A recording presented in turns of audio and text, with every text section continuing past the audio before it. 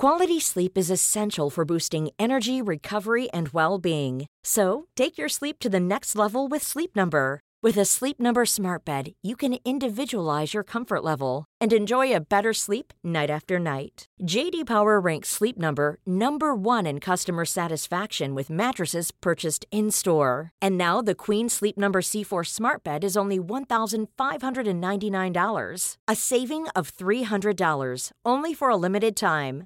For JD Power 2023 award information, visit jdpower.com/awards. Only at Sleep Number stores or sleepnumber.com. Say hello to a new era of mental health care.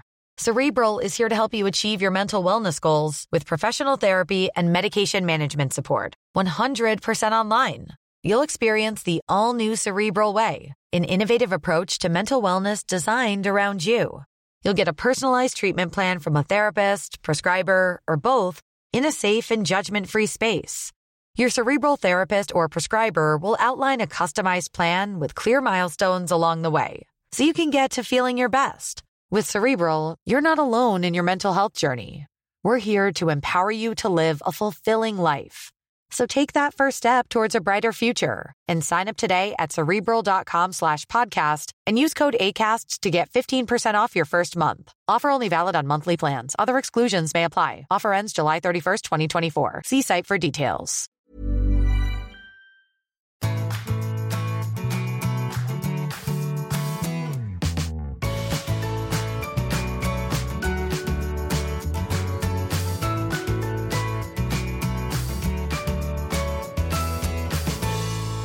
Hej och välkommen till Epic Wellness och Business-podden med mig Sofie Resare och Anna Järphammar. Ja, och idag har vi med oss en gäst som heter Oskar Lindberg. Och vi har med oss Oskar på länk. Välkommen Oskar! Hej! Hej! Hur är det? Det är jättebra, roligt att vara med. Ja, det är jättekul att du är med oss idag. Det blir spännande det här tycker jag. Ja, jag vill veta allt. Vad gör du och vem är du? Och... Varför är du med i vår podd? Ja, precis. Det kanske ni ska svara på. Nej, jag kan väl säga så här att jag skriver en blogg som heter Fantastiska Farbror som ligger på en plattform som heter Trade Venue nu. Och där har jag under ett antal år och även i en tidigare blogg egentligen beskrivit vår resa mot ekonomiskt oberoende eller ekonomisk frihet eller vad man ska kalla det. Och det som vi har gjort är väl egentligen att utifrån vanliga inkomster så har vi skapat oss ett kapital som gör att från och med nu så kan vi jobba och arbeta med saker utifrån inspiration snarare än utifrån nödvändigheten att betala räkningarna. Och den här resan den har egentligen skett i 2 steg kan man säga. Först 2005 till 2007 så jobbade jag i USA. Och när vi kom dit så fick vi en liten chock över hur konsumtionen såg ut där, hur mycket folk lånade men också hur mycket de sprang på i ekorrhjulet och hur stressade alla människor var. Så det var som det man såg hemma men uppskruvat 20-30% till. Och då blev det mer av en chock för att man tog ett steg ut ur sitt eget liv. Och då tänkte vi att men så här kan det ju inte vara. Ser inte de här människorna kopplingen mellan den här svindyra bilen och att de är så stressade som de håller på att dö? Så då blev det bara så att vi hängde inte riktigt med över det där. Då började vi spara en del pengar. Det blev råkade bara bli pengar över. Och sen körde vi så. Alltså vi levde lite under våra tillgångar. Vi tyckte att det här är ganska skönt. Vi började drömma så där man kanske kan gå i pension när man är 55 har man hört talas om. Och tänk om man skulle kunna äga ett hus utan att ha några lån på det. Och vi började drömma lite sådär. Och sen 2011 så var vi långlediga med barnen och åkte till Mexiko och var i Mexiko i 8 månader. Under slutet av den vistelsen, för det är inte alltid enkelt att flytta någon annanstans, det är lite omställningar, allting är inte enkelt bara för det, men på slutet av den resan då hade vi ett liv där jag studerade lite spanska, Maribel, min fru, höll på att söka jobb så hon var lite engagerad i det tills vi kom tillbaks. Jag jobbade en del under de här månaderna och barnen var liksom lagom mycket på dagis och skola och sådär, liksom 9 till 2 eller något sånt. Så tänkte vi så här, men så här borde det ju vara hela tiden. Och då började vi titta efter lite mer extrema varianter. Då finns det 2 amerikanska, en författare som heter Jacob Lundfisker, en dansk som bor i USA, som har skrivit en bok som heter Early Retirement Extreme, som förespråkar liksom att man radikalt tittar på vad är egentligen nödvändigt i ett liv. Och sen finns det en amerikansk bloggare som faktiskt började 2011 att skriva, som heter Mr. Money Mustache, som också skriver på det här ämnet. Och just att de här 2 fanns någonstans tillgängliga där gav oss en helt annan inriktning på att det här kanske faktiskt är möjligt. Och så att jag är den som är lite mer så matematiskt, och frun är hon är i grunden en sparsam och duktig person så där, men jag är den som sitter och räknar på saker och så här. Och jag kom på efter att ha gjort det här några varv att fasen, det här är nog möjligt. Vi skulle nog kunna sluta när vi är 42-43 år så där. Och tänk vad mycket tid man har kvar då att göra allting. För vi har ändå en utbildning och vi har ganska bra jobb så att lämna det och inte tjäna de pengarna kanske är dumt, men vi skulle kunna bli fria ganska snabbt. Sen gick det mycket snabbare än så, för vi blev duktigare på att leva på mindre, och ja, man kan alltid hitta lite så här sidoinkomster, och det går oftast lite bättre än vad man först tror, bara för att man lär sig efter vägen. Så det blev 39 för mig förra våren, och Maribel fyller 40 här snart, så att det blir 39 för henne också. Men vad ska ni göra med all tid då?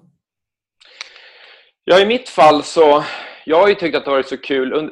När vi gjorde det här, det visste inte jag då. När vi började på det här, då var det ett så här lite egoistiskt projekt. Vi tänkte att man skulle kunna leva utomlands och så. Man skulle kunna göra lite andra saker.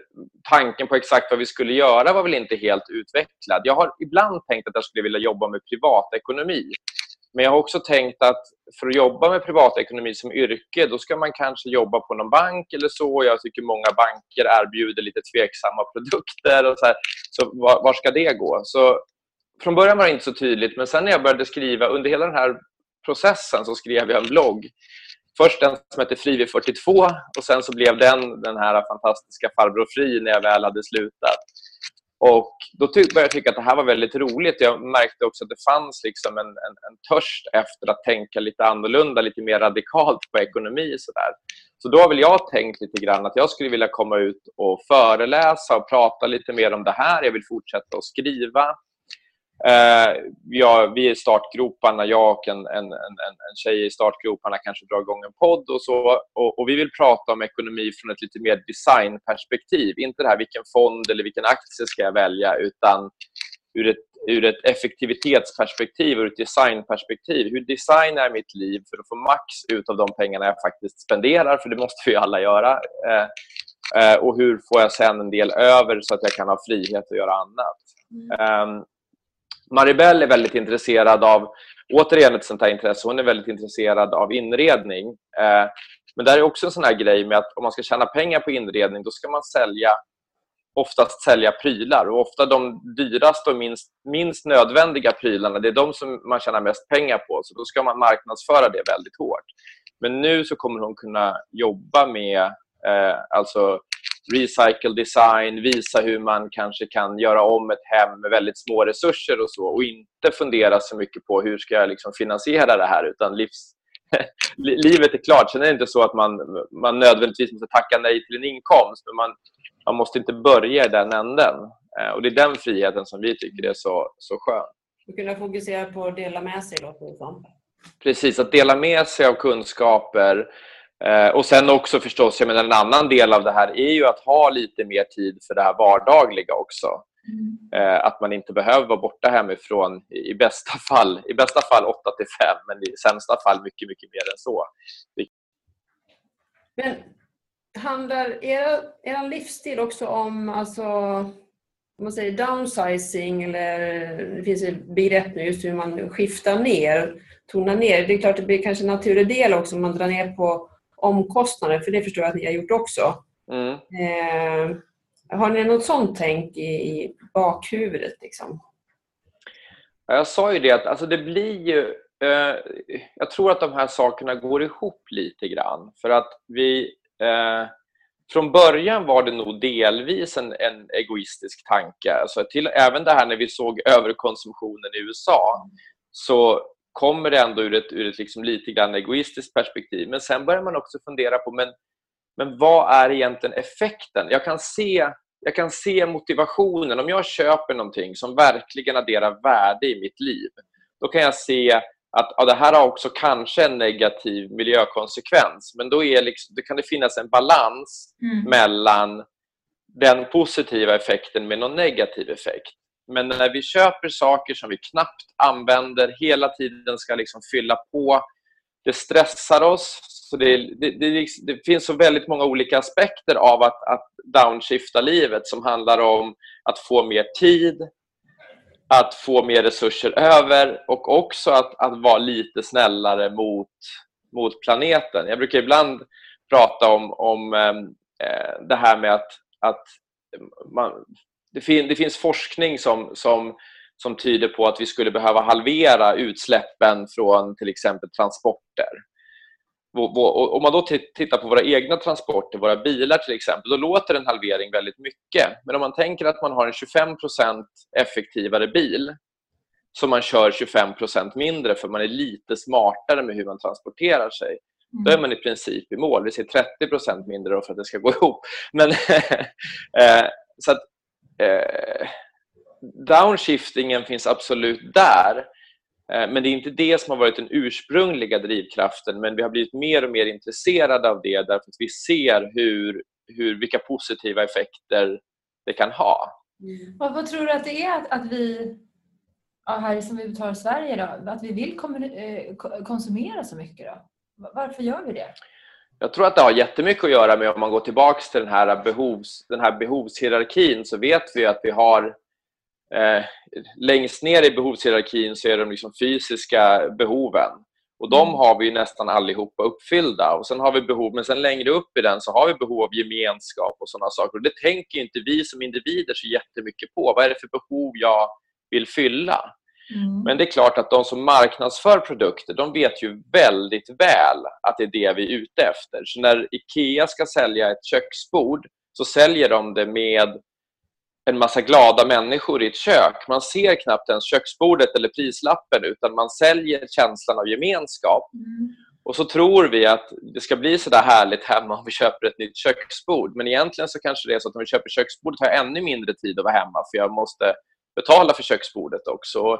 Bilen säljs med Zlatan för att vi vill ha självförverkligande, och Zlatan har självförverkligat sin dröm, så då tror vi att vi också ska självförverkligas om vi köper en ny bil. Ja, vi köper det så att säga. Reklam.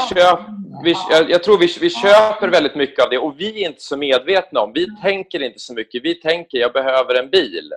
Och det kan ju vara sant, men sen blir det behovet någonting annat, beroende av att marknadsföringskollektivet har mycket bättre koll på det här än vad vi har själva. Så vi förstår inte riktigt vilket behov det är vi faktiskt försöker uppfylla.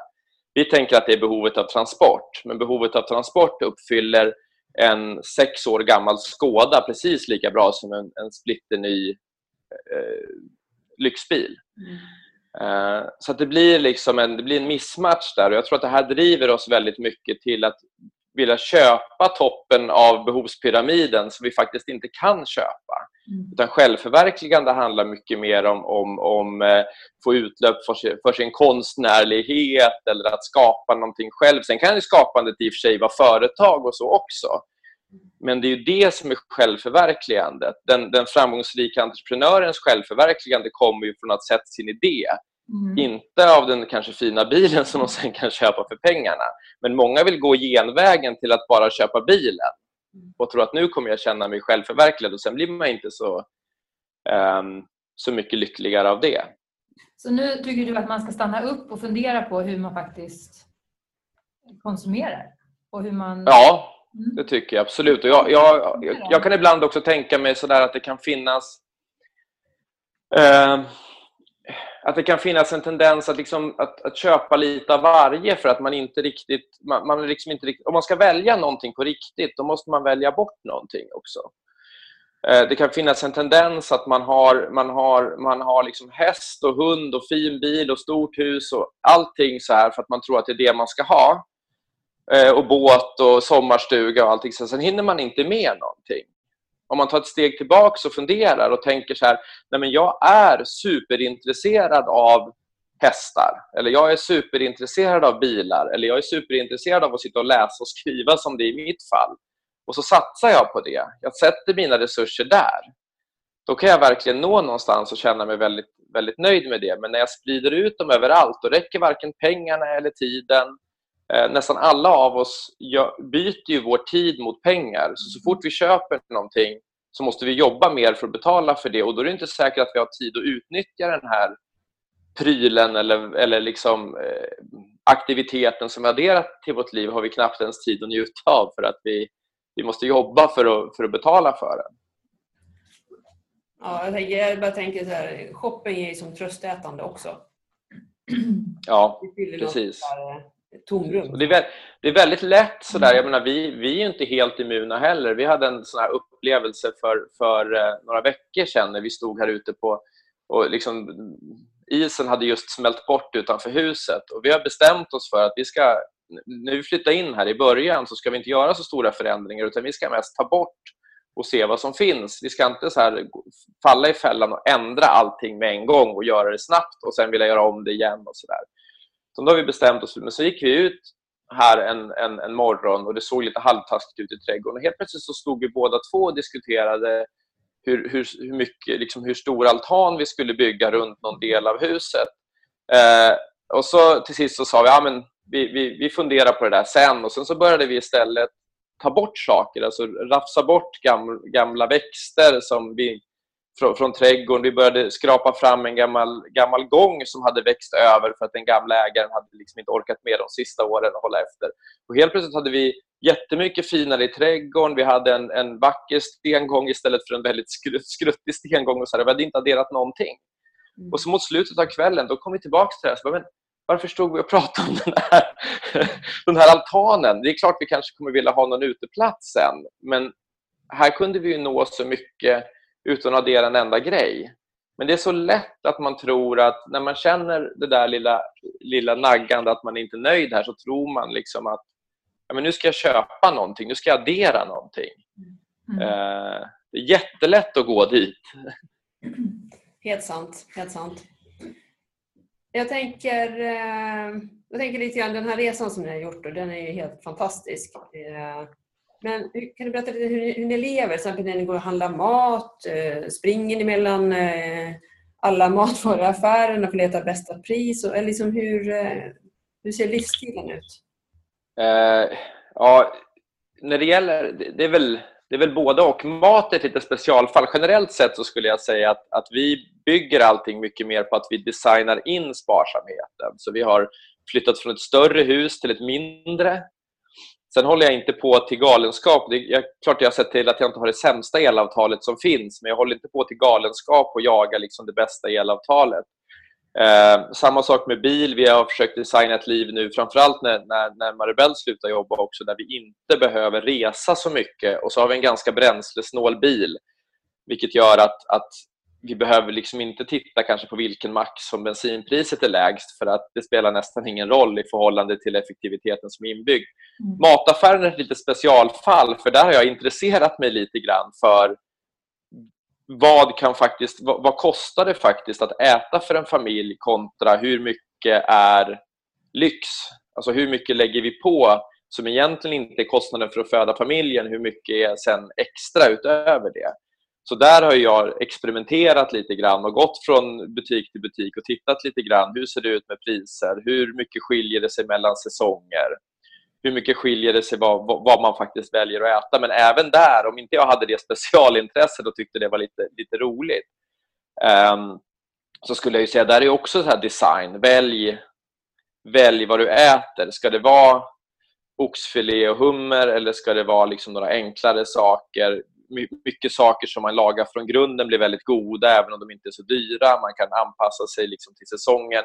Och när man väl har designat in där, då har man oftast tagit bort hälften av en vanlig matbudget redan där. Och då behöver man inte springa från butik till butik. Sen har jag tagit bort lite till bara för att jag tycker att just det området är lite roligt att experimentera med. Men det är kanske inte det rådet som jag har till andra. Det tar ju rätt mycket tid också. Och det vet ju bara jag som har 3 barn och jobbar, och vi båda jobbar. Alltså det är mycket liksom. Och det här med mat och sådär. Det tar ju rätt mycket tid att planera. Ja. Och vilka rätter man då ska laga kommande närmsta dagarna och så vidare, så alla blir nöjda. Och när det är lov så är det ännu mer mat och så vidare. Ja. Så där är ju tiden som kan sätta sig i vägen för... Precis, och där har ju vi gjort så. Framförallt tidigare, nu är jag hemma mer och då finns det ju mer möjligheter. Det finns ju väldigt mycket mat som man kan ställa in i ugnen 2 timmar innan. Man behöver inte göra någonting med den. Men om man är hemma så kan man syssla med annat. Det går ju inte om man är borta till 5 minuter innan maten ska stå på bordet. Så det finns ju mycket sånt kring matlagning och inhandling och så, där man kan planera. Om man har mer makt över sin tid så kan man planera på ett annat sätt. Men det som vi gjorde också under den här perioden som vi båda jobbade, det var att vi såg till att vi hade stor frys, stort skafferi och ett ganska litet kylskåp. Vilket gjorde att vi kunde alltid laga saker med det som fanns hemma. Men det som fanns hemma blev inte dåligt heller. Så det var också en sån här sak. Och det var också en sån här sak som nästan skedde. Det var liksom inte planerat så, utan det bara föll sig att det såg ut så i huset som vi bodde i. Men vi märkte att om vi gör det här liksom smart så kan vi så behöver vi aldrig stå där och inte veta vad man ska äta. Nej. Men vi kunde samtidigt, och vi behövde samtidigt inte gå i affärer hela tiden och liksom spendera all tid, för den fanns ju inte då. Nu kan jag tycka att det är lite roligt till och med, men det är nästan den enda affären som jag fortfarande uppskattar att gå i, det är mataffären. Det är ganska laddat det här med ekonomi. Kanske du har märkt. Att man pratar inte om sin ekonomi direkt. Och jag menar, det är knappt att man berättar kanske vad man tjänar och så vidare. Det är väldigt sådär, det kan vara väldigt laddat för vissa. Och det är häftigt att prata om den här liksom finansiella wellnessen. Att man faktiskt kan, bara du börjar öppna upp och lyfta upp frågan, så blir det ju avdramatiserat. Och det är inte så komplicerat egentligen. Men det handlar ju om att det är en kontinuitet i det och så vidare. Hur ser du på det? Ja, det är jättesvårt. Alltså det är ju den. Say hello to a new era of mental health care. Cerebral is here to help you achieve your mental wellness goals with professional therapy and medication management support. 100% online. You'll experience the all-new Cerebral way, an innovative approach to mental wellness designed around you. You'll get a personalized treatment plan from a therapist, prescriber, or both in a safe and judgment-free space.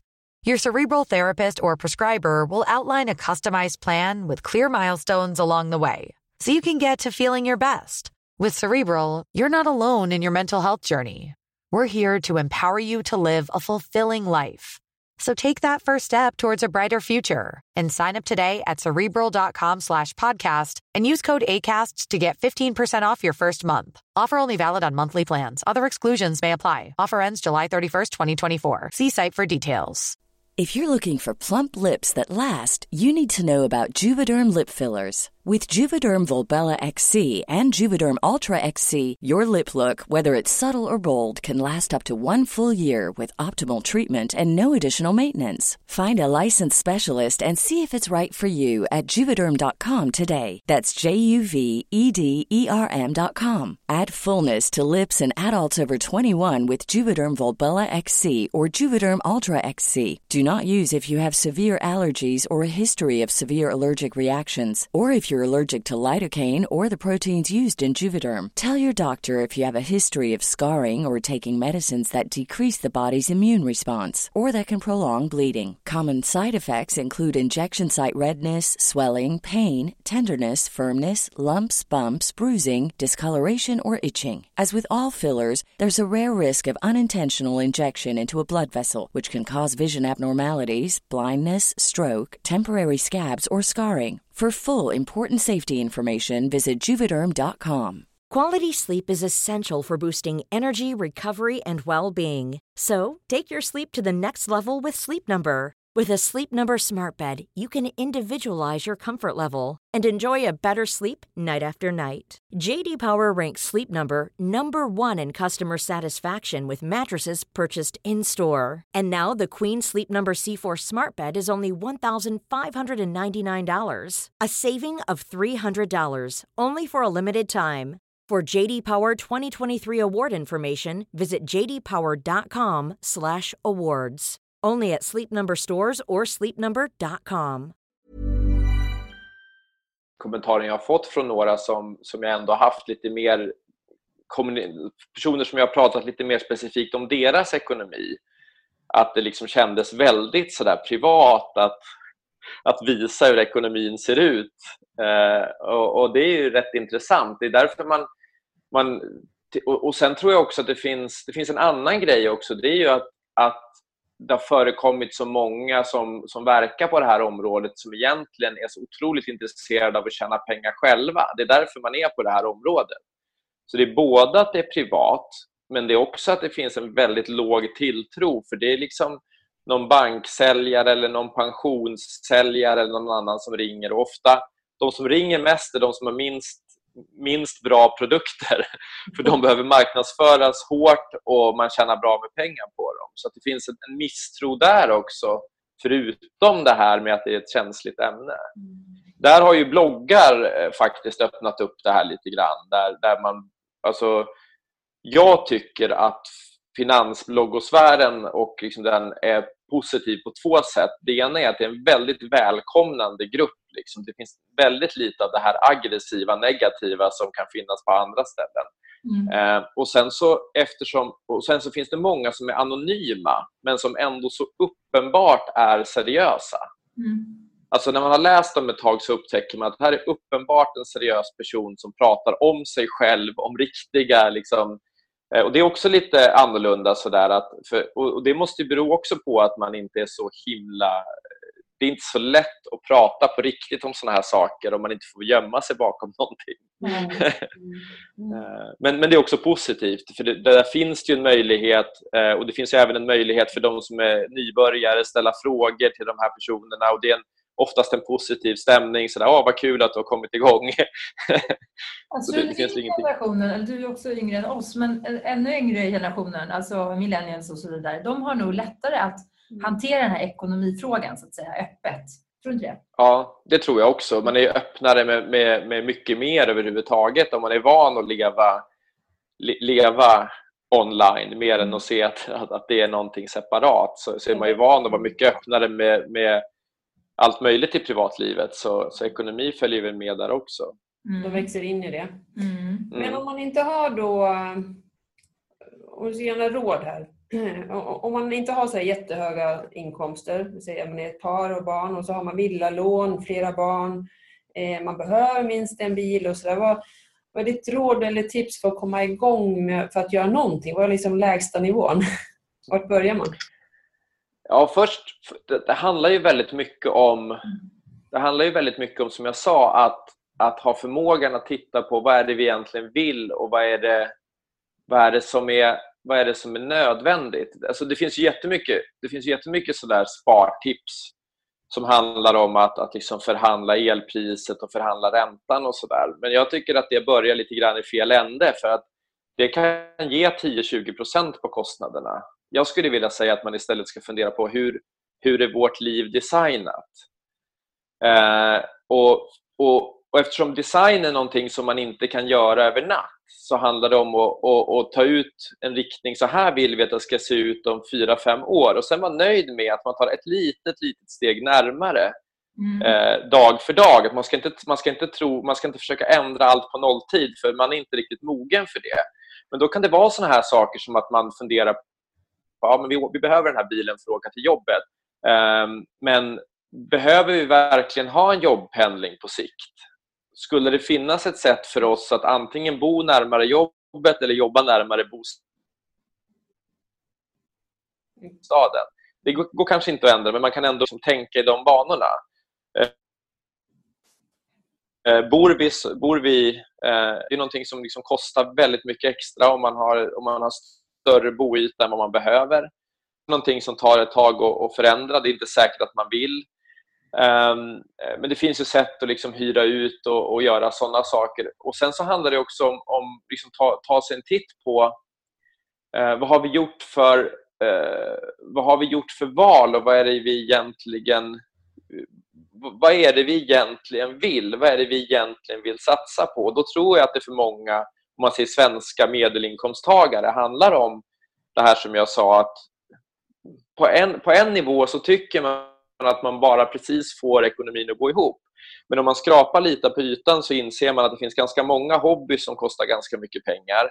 Det finns ganska mycket prylar som både kostar pengar men som också kräver sin tid.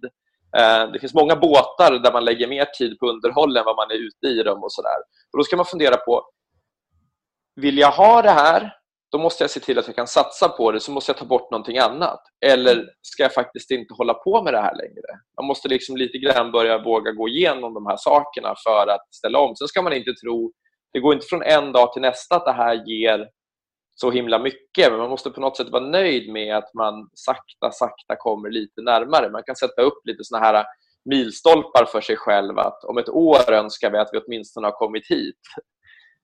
Och då får man ju också, det som jag tycker är bra också, det är att vi var så himla inriktade under 5-6 år på att vi skulle bli fria, och då såg jag liksom bara det målet från vårt perspektiv. Men nu har vi tagit ett steg ut, så har man ju sett så mycket också att friheten börjar ju direkt. Alltså hittar du lite såna här små förbättringar, kanske kan samåka varannan dag eller någonting sånt, så att det blir lite bättre där, och så har du hittat lite andra förbättringar så här. Så att ekonomin går ifrån att vara ett stressmoment där du liksom hela tiden är fundersam på hur ska räkningarna betalas, till att vara ett frihetsmoment och någonting som du alltid kan liksom slappna av i, att okej, allt det här andra runt omkring kan skita sig, men ekonomin fixar sig alltid. Då börjar du redan vara fri. Och då är den där känslan så skön, så då vill du inte släppa den. Då vill du fortsätta och kanske bli ännu mer fri. Så att då blir det ju liksom ett glädjeämne, så man får inte heller rikta in sig för mycket på, speciellt om man har höga kostnader när man börjar och inte jättehöga inkomster. Då kan man inte bara rikta in sig på ett mål, om man nu vill bli fri. Det behöver inte vara det målet heller, men om man skulle vilja bli fri, då kan det ligga så himla långt i framtiden, så det måste ju vara en trevlig och dräglig tillvaro på vägen dit. Och man måste ju se, ja, men fördelen med det här är nu att vi avstår från 2 charterresor de 2 närmaste åren, men år 3 så åker vi bort hela sommaren och hyr en lägenhet någonstans, vilket kostar lika mycket som en charterresa, men då gör vi någonting riktigt fantastiskt. Så har vi både sparat pengar och varit på resa mer än tidigare. Så det liksom finns de här små glädjeämnena också. Så kan man kan åstadkomma så otroligt mycket mer. Och jag är övertygad om att om man är en vanlig familj, 2 svenskar med medelinkomst, så maximalt hälften av de 2 inkomsterna går åt till det som man kan kalla för livets nödtorft. Och andra hälften går åt till sånt som man vill göra. Och om man bara kan spjälka upp det i ekonomin, även om man fortsätter som tidigare, men bara att förstå att 50% av vår ekonomi är lyx. Bara det är en frihet på ett sätt, liksom, att komma dit. Det har ju blivit lite trendigt det här att man köper och säljer och skänker, och du vet alla de här grupperna som finns på till exempel Facebook. Ja. Själv är jag med i några också när det gäller barnsaker och barns. Riktigt. Och det är ju fantastiskt alltså. Det gör ju också att man tänker till. Så att, hur ska vi... vad säger du om det? Alltså jag tänker att det finns jättemycket sådana liksom fördelar. Och det blir mycket lättare nu. För förut kunde man ju nästan bara dela saker inom familjen eller de närmaste vännerna. Nu kan man ju lägga ut... Det finns ju en sån här grupp i varje litet samhälle där man delar saker. Och där är ju... Egentligen så tycker jag att det är lite skrämmande vilket överflöd det finns på de här. Både bortskänkes och säljes billigt. Det visar ju också på vilket överflöd det är. Och skulle fler leva som vi gör, kanske överflödet skulle vara mindre. Å andra sidan tror jag det finns ytterligare massor med områden där man skulle kunna samarbeta mycket mer. Och jag ser ju liksom hur mycket, bara efter en sån här gata där vi bor, hur mycket extra bilar och sånt som står efter. Om vi hade en mer samarbetsinriktad ekonomi där vi lånar saker av varandra, så kanske varannan bil skulle kunna försvinna. Det är en annan typ av besparing liksom. Och det är kanske nästa steg. Nu är det bra att vi delar på det överflödet som finns, och vi för saker vidare, och vi ser till att de här skorna som köps faktiskt slits ut, även om de inte slits ut av mig, istället för att det tillverkas nytt. Sen över tid så kanske det, om fler skulle börja tänka så här, så kanske det faktiskt skulle tillverkas färre grejer. Men då finns både nivå 2, 3 och 4 där man kan utveckla det här ännu mer kring att liksom dela på saker och hjälpa varandra och inte duplicera precis allting. Att alla har alla maskiner hemma och sådana saker som liksom blir extremt. I USA så har de i snitt 3,5 så här skruvdragare per invånare. Per hushåll? Ja, per invånare tror jag, eller kanske var 3,5. Jag tror inte de använder så jättemycket. Men det är någon grej som saknas på en då. Och då köper man istället den är lite mindre och den är batteri. Ja, det är inte helt, jag förstår lite. Men det är också sådana där saker som till exempel, vi behöver en stor bil. Vi har 3 barn och sen ibland så är det någon som är här och hälsar på och så behöver vi en bil med 7 sittplatser. Så då har vi en sån här transportbil. De flesta dagarna behöver vi ju inte den. Om man var lite mer mognad kring det, då skulle ju, och speciellt nu när vi inte kommer pendla till ett jobb, då skulle egentligen kanske ingen annan på våran gata behöva köpa en sån här stor bil, utan de skulle nästan alltid kunna låna den av oss om de har ett behov någon enstaka gång. Sen kanske någon av dem har en fyrhjuling som jag behöver en gång per år. Då lånar jag den för jag behöver göra någonting. Alltså, vi skulle absolut kunna utveckla mer sån mognad genom hela samhället kring att vi delar både med grannar men också liksom i vidare perspektiv. Jag tror det finns otroligt mycket att göra där. Och sen om det är mer formaliserat via liksom bilpooler och uthyrning, delning i organiserad form, eller om det bara är att grannarna tycker det blir mer okej igen och gå in och låna saker hos varandra. Det spelar nästan ingen roll vilken form det är, men det finns nog mycket att göra där kring att få ut lika mycket lika mycket livskvalitet ur mycket färre prylar. Har du lärt många av era vänner också? Hur är det att umgås med er då? Är det, når man upp till er standard i det, så att säga? I att inte leva i överflöd och spendera och sådär. Hjälper du många vänner och råd och så, eller?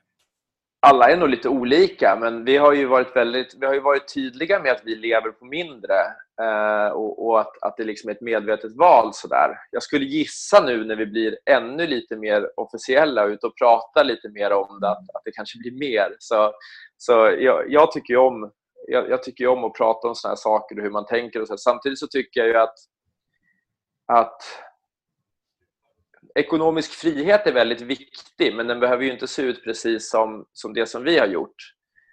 Det kan ju vara ett exempel att det liksom är möjligt, men man vill inte heller bli så att jag propagerar för att det här är det enda sättet.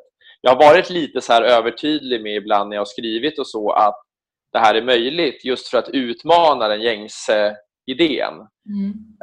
För att om det här är möjligt så finns det så himla många andra saker som också är möjliga som folk inte tror. Och ekonomin är väldigt mycket nyckeln till det där, men det kan ju vara att man blir mångsysslare eller att man jobbar halvtid eller att man vågar satsa på det där företaget som man aldrig hade vågat annars. Och att se ekonomi inte som jag sa, ekonomin inte som stressfaktor utan som nyckeln till allt det där. Det försöker jag i varje fall propagera för. Hur framgångsrikt det är, det vet jag inte. Men blir det en del av affärsidén när du lanserar ditt företag nu, eller? Ja, absolut. Och att kunna också visa, tycker jag, lite mer så här. Jag tror att det verkar finnas en törst också eftersom det här, efter så praktiska exempel och så att vi hoppas ju att vi ska kunna nå. Det blir ju lite så här att det finns en grupp av redan frälsta liksom, det finns ungefär 10 000 personer verkar det som i den här ekonomiintresserade sfären och man ser det på så här poddar och bloggar och så att när de har nått sin potential så når de 10 000. Det är liksom max. Och de personerna är ju på olika nivåer men de är redan väldigt intresserade. Och jag skulle vilja nå ut till andra så att vi försöker ju på alla möjliga sätt. Och då tänker jag att ett sätt som Maribel då har ett Instagram-konto som heter Enkel boning. Där hon har börjat lite grann sådär men där hon vill visa hur hon fixar till saker hemma och med inredning och så med nästan inga resurser alls. Och sen så tänker jag starta en podd tillsammans med en ung tjej som är lite entreprenöriellt lagd medan jag är liksom gamlingen som har sparat mig till frihet. Och sen så kommer jag väl fortsätta att skriva bloggen där på Trade Venue, Farbror fri och så här, och försöka hitta olika sätt för det är egentligen det jag är ute efter är att nå till de som kanske normalt sett inte skulle lyssna på det här. De som inte lyssnar på Unga aktiesparares podcast och liksom även så där har väl jag egentligen min utmaning men då har jag ju också fördelen att jag har inte behov av att det här ger massa pengar från dag ett utan jag vill testa, jag vill vara med på så många ställen som möjligt och se liksom vad är det som funkar, vad är det som inte funkar och i vilka sammanhang kan man synas och komma ut med vad jag tycker liksom ett positivt budskap kring pengar, att pengar är en möjliggörare och ska vara någonting liksom som känns skönt. Nej, men det är fantastiskt bra och just att som du säger det är fri, liksom målet är ju olika för olika personer just att man har den här känslan av kontroll på sin ekonomi och må bra i den. Det är inget issue, det är ingenting som stör. Sen när man vill jobba heltid eller driva företag eller inte jobba alls, det är upp till var och en för alla är olika. Men inte känna den där stressen då som många gör. Jag tror också faktiskt, och det tror jag, det här är kanske ett sätt att se det liksom lite grann bakvägen, men jag tycker ju att det känns som att eftersom många är så otroligt beroende och på det sättet blir lite besatta av sin anställning så skulle jag också säga att många, speciellt äldre organisationer utvecklas alldeles för långsamt för det är alldeles för mycket människor som sitter och bara bevakar sitt. De har egentligen inte jättemycket driv eller jättemycket önskan om att vara där men de ser liksom inget alternativ. Så jag tror att det skulle vara jättepositivt att komma ut med såna här budskap till företag och så också. Det kan bli lite jobbigare kortsiktigt för det kan vara några fler som säger upp sig och startar eget och så här, det kan bli lite mer rörigt sådär. Men i förlängningen så tror jag att det skulle gynna hela samhället. Många företag skulle gynnas av det för att man skulle ha färre personer som liksom är lite trötta men som inte vågar. För på det här sättet, jag brukar ibland säga att vi är liksom, det finns ju så här inbitna entreprenörer som man liksom inte kan stoppa. Men jag är lite för feg. Jag är antagligen för mycket ekonom i grunden. Jag är för feg för att bara kasta mig ut och inte veta hur räkningarna ska betalas. Så därför för mig passade det här liksom sparandet, att sätta undan ett kapital så jag kan känna mig liksom lugn med det.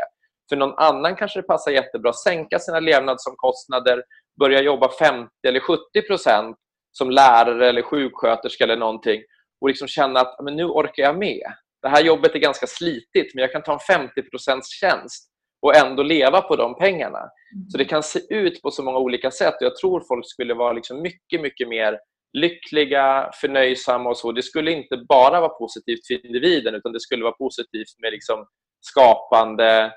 Alla de här personerna som får tid över också, alla har ju något som de brinner för. Det är ju, om det är idrottsföreningen eller om det är konst eller om det är något annat spelar nästan ingen roll. De skulle bidra på något sätt när de får lite mer frihet. Så det är upp med samtalet bara, helt enkelt. Precis. Det handlar inte om att vara ekonomisk, det handlar om att bli fri. Precis, och det handlar om att se att för att välja någonting så måste man välja bort. Man måste våga välja bort någonting. För annars har du inte valt heller. Det tycker jag är ett viktigt grundkoncept. Va? Bra slutord. Våga välja. Ja, precis. Oskar, du har nämnt det, men vi ska summera. Vart hittar man dig? Vart kan man följa dig, komma i kontakt med dig? Ja, jag finns på tradevenue.se där jag har en blogg som heter Fantastiska, Farbror fri. Sen finns jag på Twitter som Farbror fri. Sen så man kan ju, och där finns mina kontaktuppgifter också om någon skulle vilja mejla och så. Sen skulle jag ju också rekommendera egentligen Maribels Instagramkonto, Enkel boning, som än så länge är ganska lite på, men över tid så där kommer det nog finnas mycket så här inspiration för de som kanske är lite mer lagda åt det hållet snarare än att se mina ekonomiska uträkningar på hur mycket man kan spara på mat. Perfect match med andra ord. Precis. Vi är båda ekonomiskt intresserade, men på två olika sätt. Ja, men vad roligt att prata med dig. Verkligen. Jättekul. Det var det verkligen. Väldigt givande, inspirerande. Det var kul att vara med. Ja, det var kul. Så vi tackar alla som har lyssnat. Och vi hälsar alla välkomna åter. Ja. Och vi tackar Oskar speciellt såklart idag. Så må så gott alla. Ja. Tusen tack. Tack. Hej.